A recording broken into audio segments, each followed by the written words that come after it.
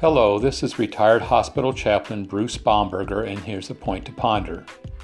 In ancient times, moving a landmark was considered grievous crime.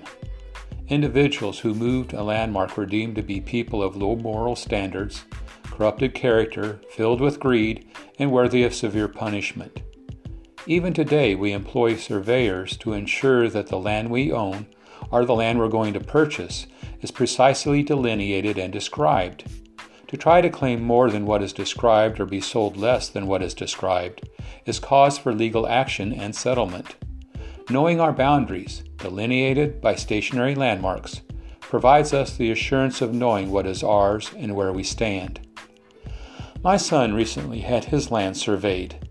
He's planning to plant alfalfa and wanted to be sure he did not stray onto his neighbor's adjoining fields. The surveyor set the landmarks for my son's property. Doing so will maintain a good relationship with his neighbor and allow him to improve his land.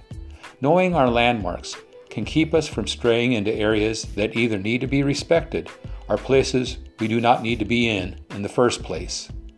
Ponder on it, and God bless.